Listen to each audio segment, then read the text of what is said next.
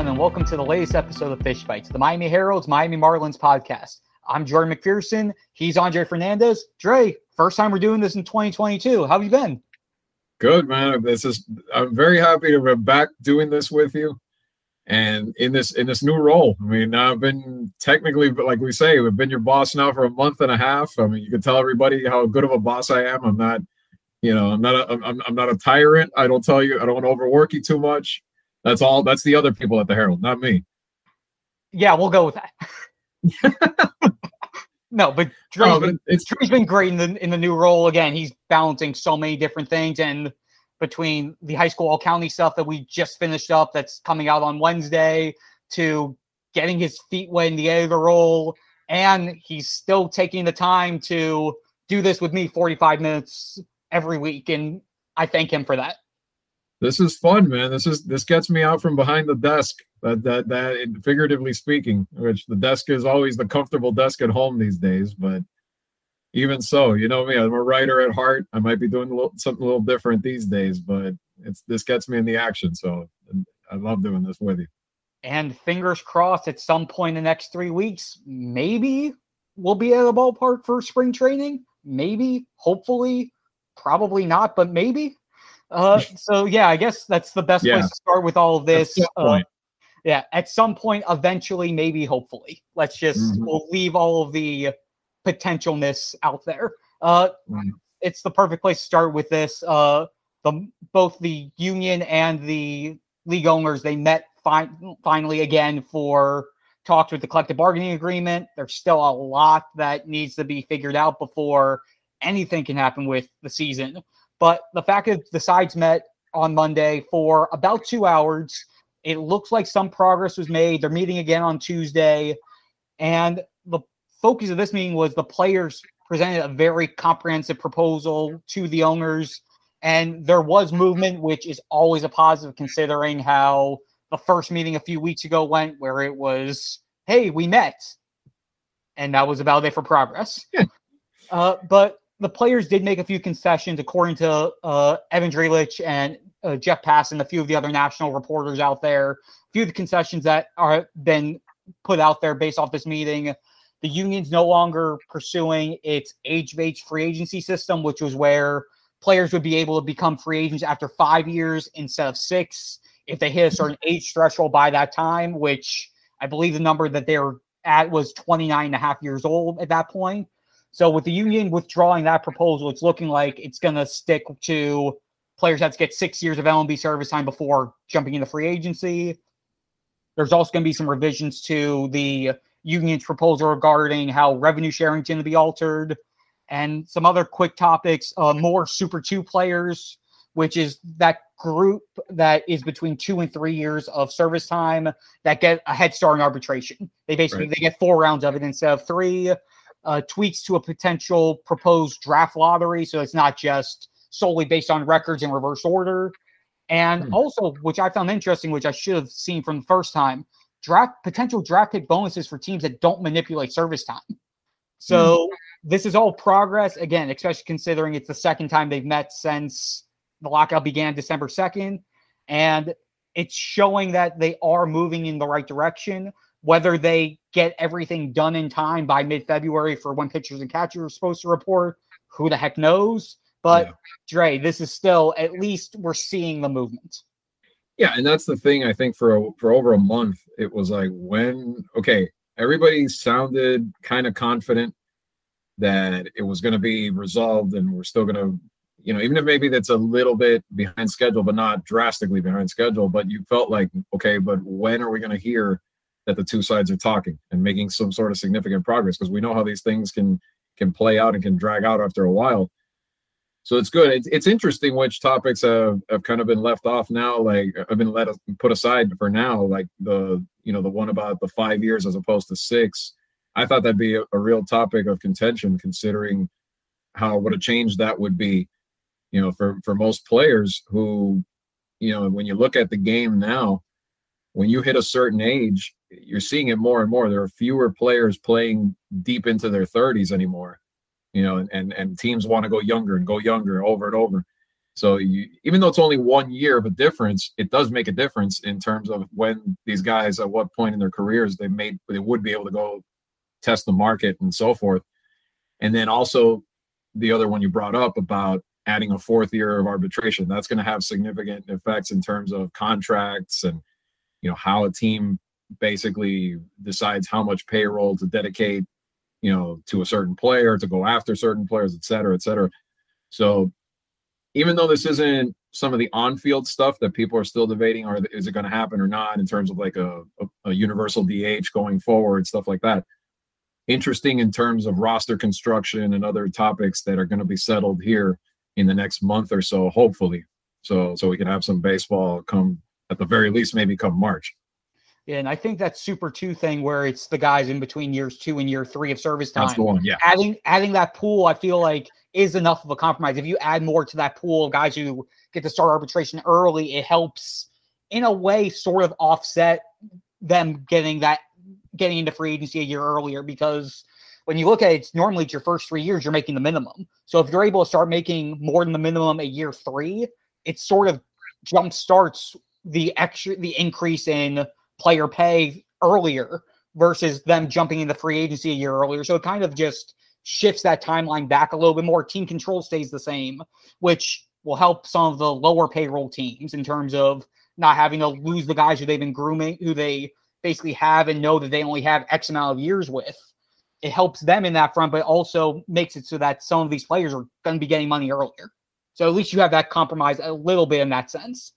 Yeah, and I think that's the whole thing. If you see that little bit of middle ground might be a way to expedite this, and hopefully we don't have a situation where we're just waiting, and then this could really start to affect not only the season. I mean, it's a long season, but you don't want to start kind of the way we were when we were dealing with the pandemic, where, you start losing games before you know it, the season's cut in half or maybe cut into 3 quarters. And then obviously that has a whole other set of ramifications for everything, money wise and so forth. Exactly. And as we say, that spring training, theoretically, it's about 3 to 3.5 weeks before teams are supposed to be reporting their spring training sites. February 26th is the Marlins' first spring training game. Again, we're getting very close to the wire. If spring training gets pushed back and gets delayed a week or 2 or somewhere in that parameters, and that may not be as big of a deal. But if we're still discussing all of this as March 31st as opening day approaches, then we're going to have a bit of a problem with how everything goes on from there. Yeah, no, I no doubt. I mean, again, really, really hope that this doesn't become a thing, because, the sport at this point, I think we talked about it plenty, both off of this and just as fans of the game. I mean, we know, not just as media people, but you don't want the game to continue to take an image hit the way this would if it drags into something where you really lose a big chunk of it again over something like this. Yeah, and to shift from the macro with MLB overall, let's talk a little bit of Marlins news, a little bit of news that we have been able to have during this lockout over the last 2 months. And the bulk of it revolves around international operations, international scouting. The international free agent period started about a little more than a week ago. The Marlins went with a bigger approach of quantity in terms of player signing. They have, at this point, they have about 40 players signed through this international cycle. And they really only have one guy who's in the top 50 per MLB pipeline.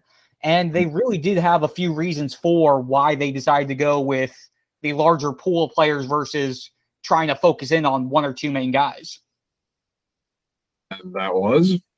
Yeah. So, well, again, the big thing was they weren't really in play for any of the top prospects. And with the last couple of years, I believe it was the last year or so, you weren't able to trade for international pool money anymore. So they were stuck with the $5 million or so that they were given. So at that point, they decided, if we're not going to get one of the big guns, let's just throw as many darts as possible, get as many guys as we can, and maybe try to find a diamond in the rough. I mean, if you look at some of the guys that the Marlins have who were international signings, Edward Cabrera was signed for $100,000 back in 2015. Sixto Sanchez back in 2015 with the Phillies signed for $35,000. Yuri Perez, who has become a breakout guy in his first year in pro ball, he was signed for $200,000. Gerard Encarnacion, even back in 2015, $78,000.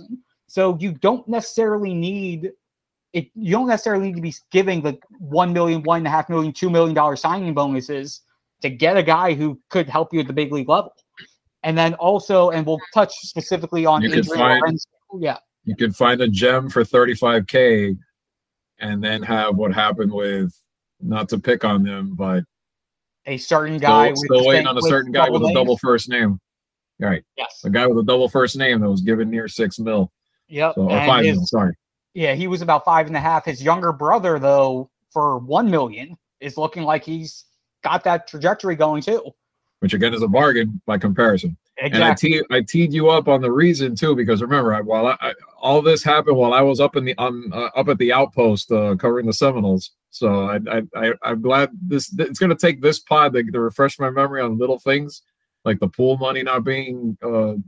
They did so much with that in the past to be able to gather some of that. So that definitely was a hindrance. But yeah, I mean, to me, the biggest thing, and this is something that I think, over time, the two of us out there, what I used to always hear was in Latin America that the Marlins weren't like, you'd hear like if you're a 14-year-old in the Dominican playing baseball, you know who the Red Sox are, you know who the Yankees are, you know who the famous teams are, but you didn't know who you would hear that from scouts or whatever, maybe the Marlins didn't have that name, that they weren't on the radar as much. It seems like that's changing a little bit, not to the level of the powerhouses that I just mentioned, let's say, but they're not non-existent anymore. And I think that's from Fernando Seganol and his guys. And now Adrian's going to try to keep that going. And he has to an extent already, but now in this position, he's going to be front and center with that. And they need to, whether they get a guy like we were talking about them, whether for a certain amount of money or not. I think that volume is only going to help. And I like the fact that, I know this was another topic we're going to get into, that Adrian's talking about the importance of not just going to the Dominican, not just going to Venezuela, but expanding throughout the different countries around the globe and hitting those areas as well, that you may be able to, find some diamonds out there that you're not expecting to. And that's going to be huge for them going forward. Yeah, and before we dive in that, I need to backtrack a little bit because I skipped over this at the intro of this part. Adrian Lorenzo, who's been with the Marlins, is going into his 4th year now. He's now overseeing all of international operations. He's the Marlins Senior Director of International Operations. And I know, Dre, back when you were with The Athletic, you did a profile of sorts on him and just his rise through front offices. He started with the Red Sox in 2013, was there for 6 years. He had some stints in international scouting. He was their coordinator of international scouting at one point and then assistant director. And then he came to his hometown Marlins. He's a Belen Jesuit graduate. He's been with the Marlins for 4 years now. He started as a special assistant to baseball ops and then moved up in the scouting sections in 2019 and 2020. And then 2021 was a director of baseball operations, basically serving just under GM Kim Ng in the baseball ops side. Dre, can you give us a little more background on Adrian and what you remember from when you did that profile on him? I think that was back in 2019. Well, I remember the funny little subplot of that was I think doing the interview with him in like a utility closet that was the only place I wouldn't have noise around me at some ballpark. I can't remember which ballpark I was at, but it was one of those where he had to do the interview on the fly and then cover the game and all that. So that was an interesting one too. But the things that we reporters have to do that people don't realize sometimes. But anyway. Adrian impressed me, just the track record, and you mentioned it pretty much, just the way that wearing different hats along the way, learning the ins and outs, the way he just prepared himself for the job or any job that he got along the way, I think was what impressed me. And then just his knowledge, and I think like you said, the background of growing up in Miami, where you come across people of so many nationalities, so many Hispanic players anyway.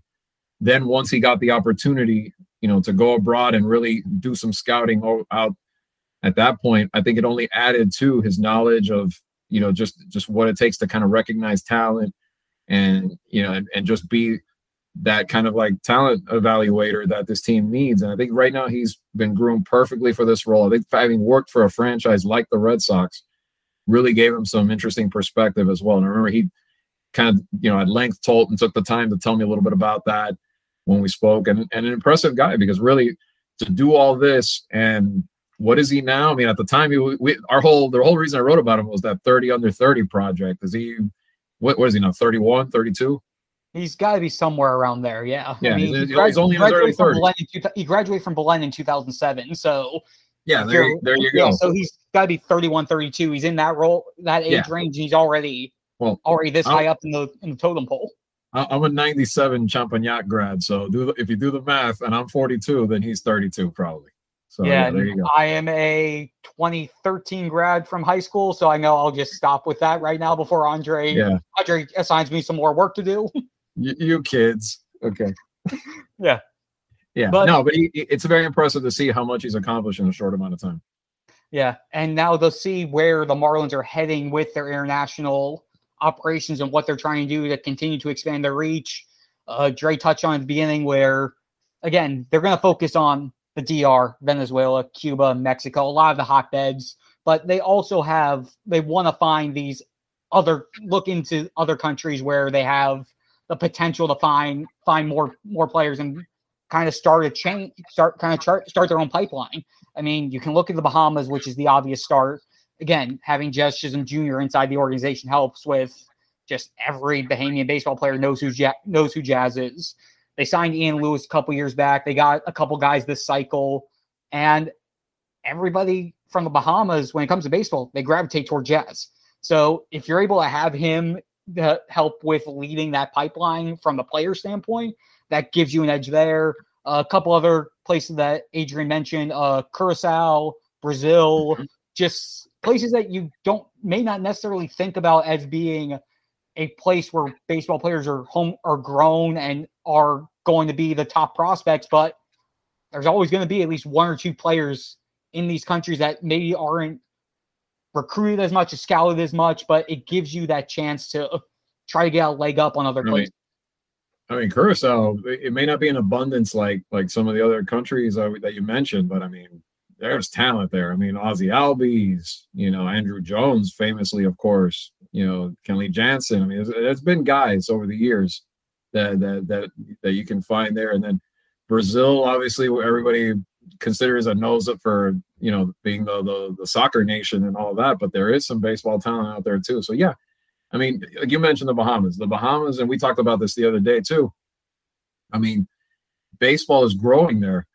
And right now, it's almost like you were fortunate enough now that you kind of landed the poster child for baseball in the country, at least at the moment, in Jazz.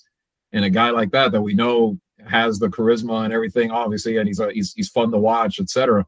But he can be kind of like that ambassador too, and that'll have just guys gravitate, like you were mentioning. So I mean, again, the approach is good. Let's see how much inroads they can continue to build, because obviously they had a long way when they really started to put this effort forth in these last few years. Yeah, and then a couple other things to wrap up the international side of things. Marlins have been on the works with a new Dominican Academy complex. They broke ground back in June of 2021, and they're getting development there. Basic version of it, 35-acre plot of land. It's going to have 3 MLB-sized playing fields, an agility field, 4 covered batting cage tunnels, and 6 covered pitching mounds. There's also an athletic and administrative building, residential complex that's supposed to fit, I believe the number was about 115 beds.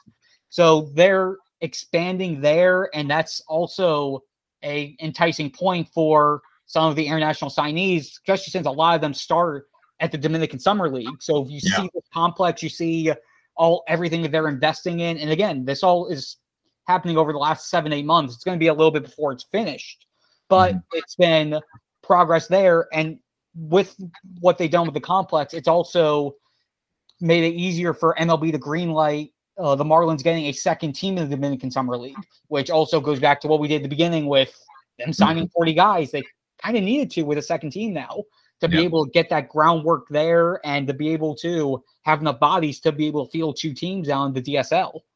Yeah.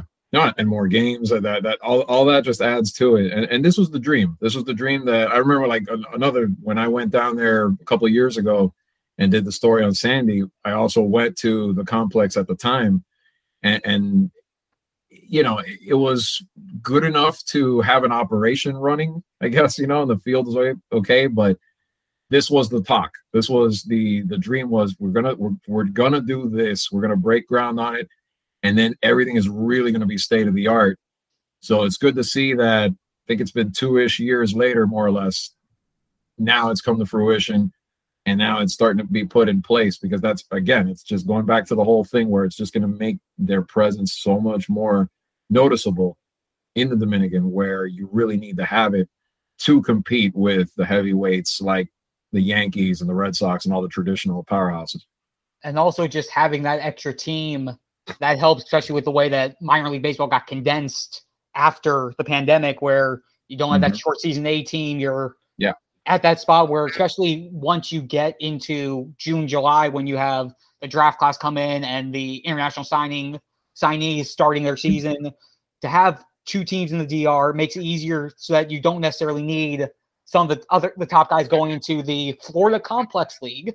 Remember, right, you have to keep that acronym figured out. And with that hybrid where you don't have the short season A anymore, when you're looking at it and you potentially have 6 shortstops for 2 teams, having that extra team out there gives you a little bit more wiggle room to be able to get guys all the at-bats they need without having to jump them up to a higher level. Yeah.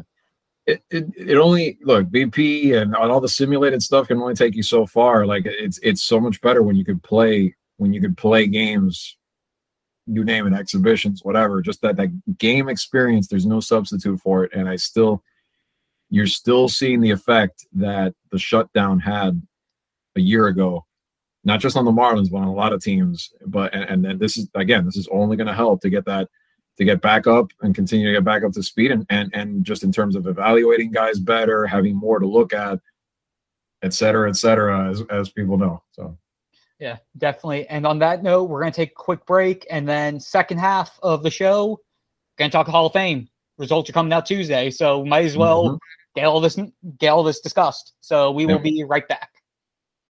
When you need mealtime inspiration, it's worth shopping Kroger, where you'll find over 30,000 mouth-watering choices that excite your inner foodie. And no matter what tasty choice you make, you'll enjoy our everyday low prices, plus extra ways to save, like digital coupons worth over $600 each week. You can also save up to $1 off per gallon at the pump with fuel points. More savings and more inspiring flavors make shopping Kroger worth it every time. Kroger, fresh for everyone. Fuel restrictions apply. All right, we're back, everyone. And like I said right before the break, Hall of Fame time. Looking like we're actually going to get somebody in this class after nobody was named in the 2021 class. At the very least, David Ortiz looks like he's going to be a lock. Per Ryan Thibodeau, who has been tracking ballots annually as people submit their ballots and just keeping track of everything. As of the time of this recording, David Ortiz was on 84.5% of ballots that have been made public, and about half the ballots have been made public. Usually, if you're at that mark, at the halfway of ballot submissions, you're usually safe. You need at least 75% support to get in. And again, Big Papi, first time ballot. It seemed like a no-brainer with him. Yeah, it's easily a no-brainer. I mean, you look at the numbers he put up. Good to see another DH type guy, like after Edgar Martinez got in a few years ago. Now it's Papi's turn, most likely. But the interesting part, we talk about Ortiz and the great career he had, but I think the interesting part is really, do the most controversial guys finally get in or not? I mean, it's right there, you're hanging by a thread right now, where it could go one way or the other, and this is the last chance. Yeah. We're at, again, and obviously you guys don't need us to say the two guys are Barry Bonds and Roger Clemens. Again, as of the time of this recording, Barry Bonds is at 77.5%. Roger Clemens is at 76.5%. And again, the public ballot is usually higher than what the overall is. And again, you need at least 75%. They are literally hanging on by almost the bare minimum to have a chance to get in on their final shot. Yeah. And I mean, it's been a polarizing topic for a long time. There's people that still staunchly don't think they should make it. And then there's people that think enough time's passed now, and so many were doing it back then or doing something, you know, I think you look at it, if you look at it from that lens, it is a shame that the home run king and a player and a pitcher as dominant as still to this day could hang with anybody right now. And I can tell you that from watching him as a kid when he was first beating the Yankees as a member of the Red Sox and then later pitching for the Yankees. You know, no few ever threw it the way the Rocket did. And I mean, at this point, I don't know. I mean, I'd understand why not, but at the same time, you got to look at it to be a shame. I mean, another interesting one that, you know, we're not doing the projections for here, but our own Greg Cody, I know, did a column the other day. Correct. Talking about Pete Rose and saying maybe it's time, especially now with the rise of gaming and everything, you know, and gambling going on, maybe it's time that Heat's forgiven for what happened and given a shot. I mean, I don't know, that's another one that's that's a dicey topic for sure. And one more that we'll be able to talk about for the next few years, because it's only his first year on the ballot, A-Rod. He's at about 40.1%. Obviously, he's not making it this year, but we'll see what happens with his trajectory, similar to what we've seen with Bonds and Clemens over as they got closer to their time on the ballot expiring and seeing what happens with him. I mean, he's at 40.1 on year one, so needs to get about 35 percentage points of increased support as time progresses from here. And the ripple effect will just be a lot of writing on this one, because let's say if Bonds and Clemens do get in, then it's like then you're opening the floodgates at that point for anyone from that era or after that, or did any sort of, you know, quote unquote cheating. You know, at that point you could see a guy, not just A-Rod, but, you know, anyone else that's not in that was that was considered to have tarnished, you know, their reputations doing that. Yeah. And also, just as a disclaimer, Andre and I are not yet eligible to vote for Hall of Fame. We have to be part of the BBWAA for 10 years. I'm going to year 4. Right, you're in what, year 7? I'm going into year 6. So I'm still a little bit away. Yeah. So we're a few years away. Greg Cody is the only person from the Herald who's eligible. I believe Barry Jackson, I think he's entering year 10 this year. So he's going to be, the Herald will have 2 people who are going to be able to vote starting next year. And again, it's just, we'll see where things go. The results are being sent out Tuesday night on MLB Network, and we'll see how that all unfolds. Going back to Poppy, though, 541 home runs. I mean, OPS, a career OPS of 141. I mean, you know, 1,768 RBIs. I mean, that's and then not just all of the numbers, but the impact he had on a franchise. And I say this very objectively, as anyone who knows who I cheered for as a kid. Very much at the heart and soul of the teams that reversed the curse in the early 2000s, and just that impact alone, I think, on top of the career stats, you know, made him a no-brainer. So congrats to Big Poppy finally getting in. Yeah. And to wrap up our show, I want to send some condolences to Miguel Rojas and his family. Miggy's mom, Norma, she passed away last week. And Dre, I know, again, going back to your days at one of your other outlets, you got to spend some time with Norma. Just what can you say about her? Beautiful person. And I mean, I know, and it's kind of like, I don't want to end this on a super down note right now, but it hit me the other day when I saw it, and I reached out to Miggy and sent him a condolence, and he responded. And I had the chance, again, talking about back then, we sat at a hotel in Chicago, and she took the time before you knew it. I thought it was going to be a little while there. Before I knew it, Miggy and his wife had lunch, finished, hung out with the kids, and we still weren't done with the interview, because that's how much we were just. It wasn't even an interview at that point. It was just 2 people talking, reminiscing. You know, she was listening after a while about stuff I was telling her about my grandparents and all that. She was telling me about her youth in Venezuela, all that, and her singing career, which a lot of people, I think, didn't know till later, when I think Miggy has shared that here and there. She was a singer, beautiful voice, man, didn't really have the chance until later in her life to even like cut an album, and that was with Miggy's help, to get that done. So, I mean, again, like someone who I only knew her for a short time, but I'm glad to have known her because, wonderful person, very, I can't say enough about how she treated me. And then what I love too was it wasn't just, how sometimes you might meet somebody and have a great experience, but then that's it. No. Every holiday, she'd send me like a little social media note, whether it was Instagram, she'd be like, amigo, hope you're doing well in Spanish, whatever. Or if it was her birthday or it was my birthday, back and forth, so that distant, friendship stayed in touch. And then, obviously the last year or so, I was really sorry to hear that she had gotten sick again. And even through that, like every once in a while, like we'd send each other like a message. I'd tell her, hope you're doing okay, hang in there, that sort of thing. And, I hope, it's always, obviously it's a very difficult time. And, I lost people. I have my both of my parents, but my grandparents raised me and I lost them years ago. So I kind of know the pain of that somewhat of what he might, Miggy and his family might be going through right now. So we wish them, we pray that they have the strength to get through this difficult time. And, we're thinking about you. Yeah, without a doubt. Again, I didn't really get as much interaction with Norma. I was with you post game when we saw her before going into the clubhouse. Wow, what a time that was being back in the clubhouse. Anyway, but just the little interaction I had there before, just that interaction, you could tell just the aura she gave off. Yeah, the infectious personality she had, and again, anybody who's been around Miggy, you can see where he got it from.